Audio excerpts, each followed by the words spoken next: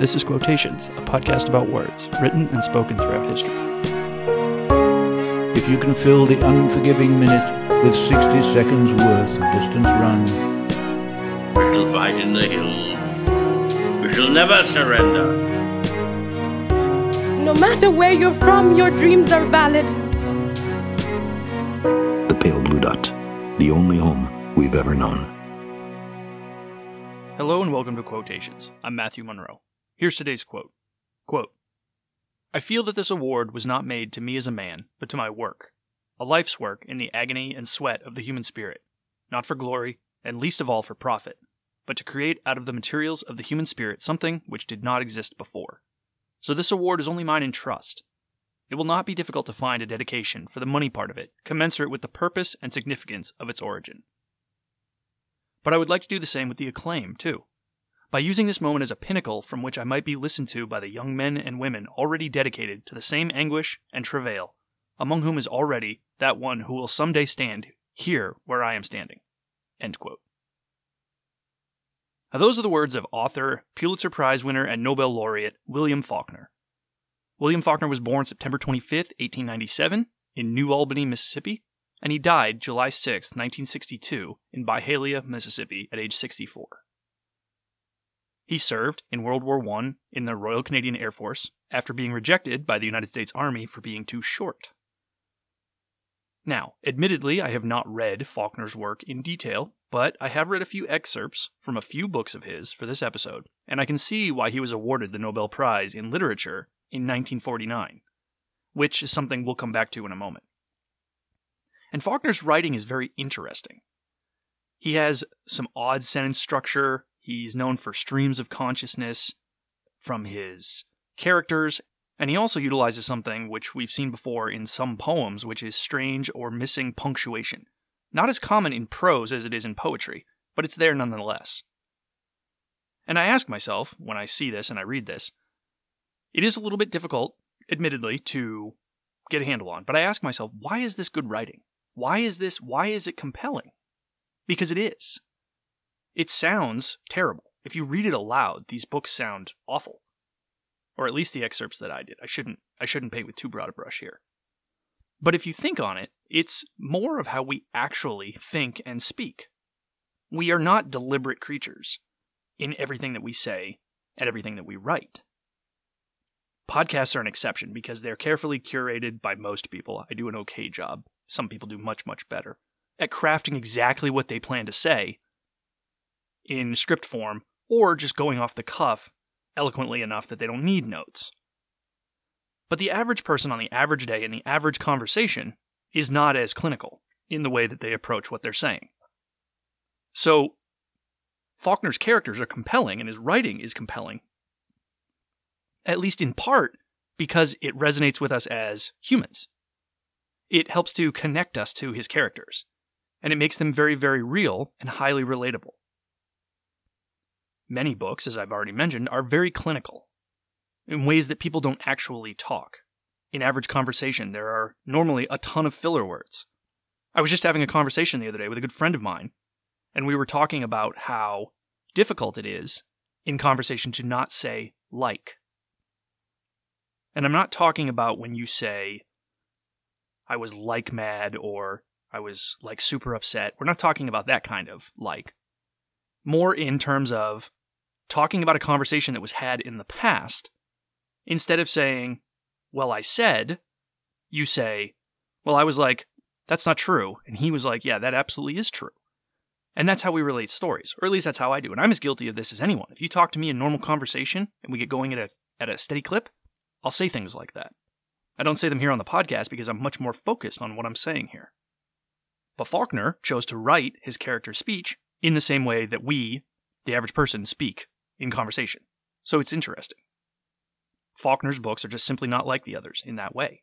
And I guess, in terms of the Nobel Prize for Literature, that's one of the ways that you stand out from the crowd. And as I mentioned earlier, he was awarded the Nobel Prize in 1949. He received it in 1950 at the ceremony. And some of you listeners may have been alive back then. Many of you were not. But 1950 is post-World War II. The world is a little bit of a mess, right? Europe is recovering from the worst war in recent history. The U.S. has nuclear weapons, though not as many as people at the time were led to believe. And the USSR had just tested its first nuclear bomb in August of 1949.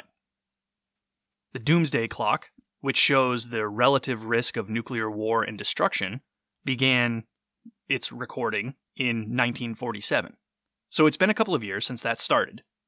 The Doomsday Clock, for those that are not familiar, is a representative clock of how close a committee of personnel deems the world to be to nuclear destruction.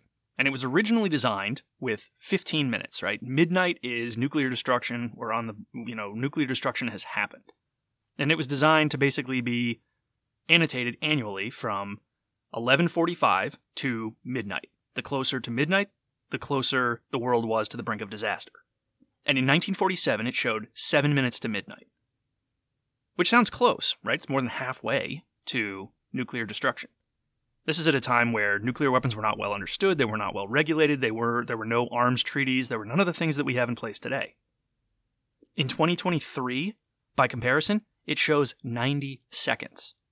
That's a minute and a half to midnight. And that's changed since even last year, when it showed just 10 seconds more, but 1 minute and 40 seconds to midnight. And we largely have Russia to blame for this, for their invasion of the Ukraine and the destabilization of Ukrainian nuclear power plants and all of the things that go along with war and the like. So that's where we stand now. And if you're not unsettled by that, you probably should be. It's a lot unsettling in a lot of ways. It's actually the closest the world has ever been to midnight on the Doomsday Clock. Closer than any time we were during the entire Cold War. Closer than we were during the Cuban Missile Crisis.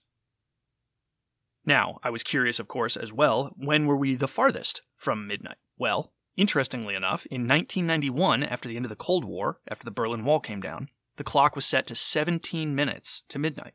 And I know I just said that it was originally set for 15 minutes, but it was set at 17 minutes in 1991, and it has crept progressively ever closer since then. And which makes a certain amount of sense. There are more nuclear-armed nations now than there were in 1947. Not all of those are stable countries.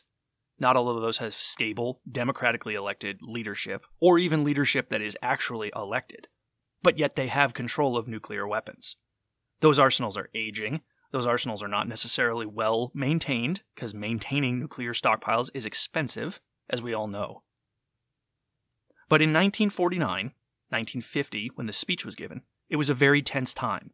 It was new to everybody. Nuclear weapons had only been around in the public eye for about 5 years.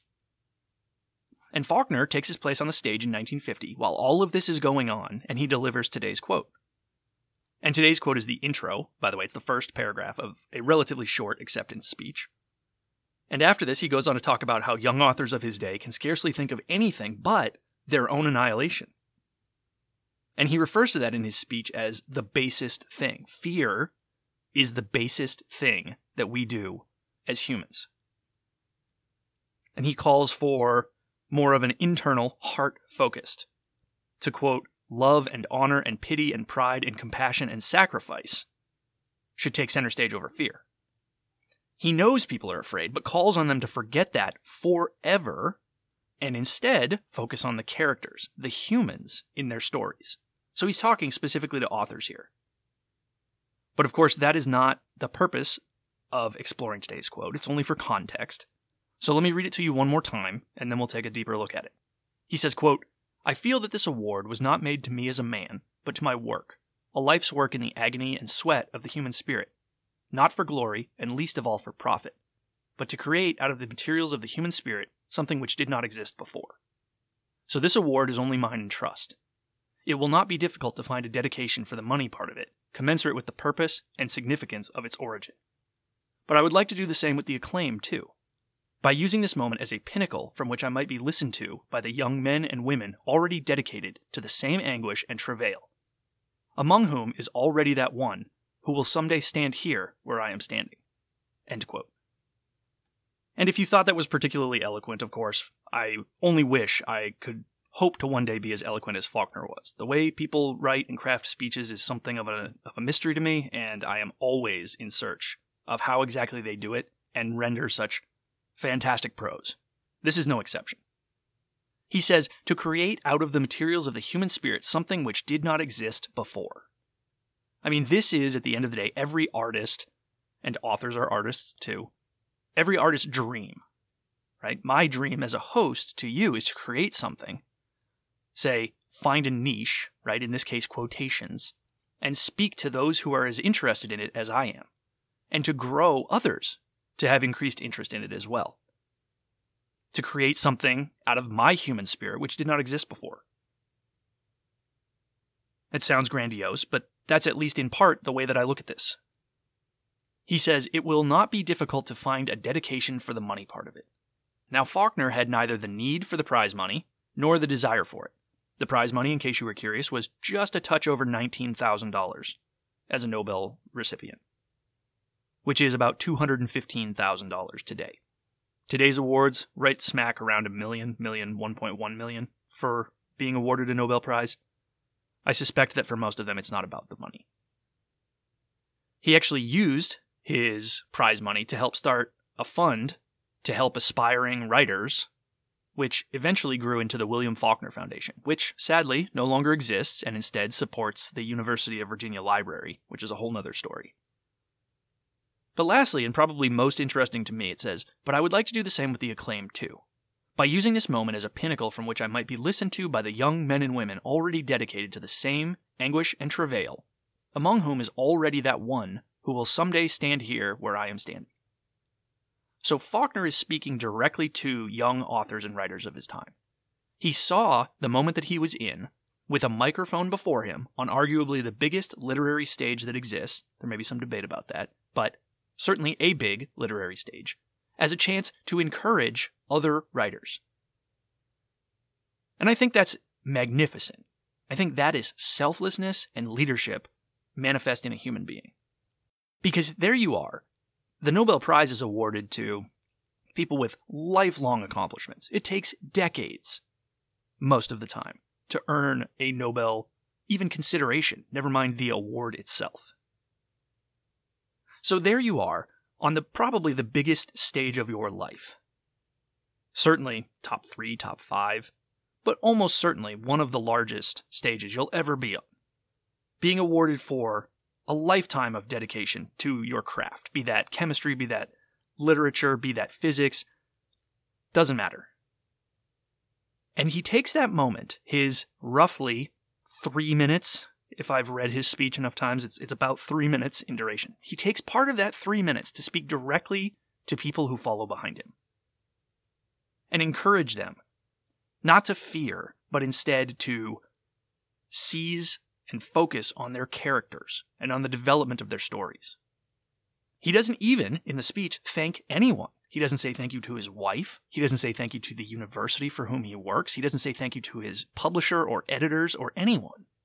There's no backpatting. There's no false modesty. It's pure.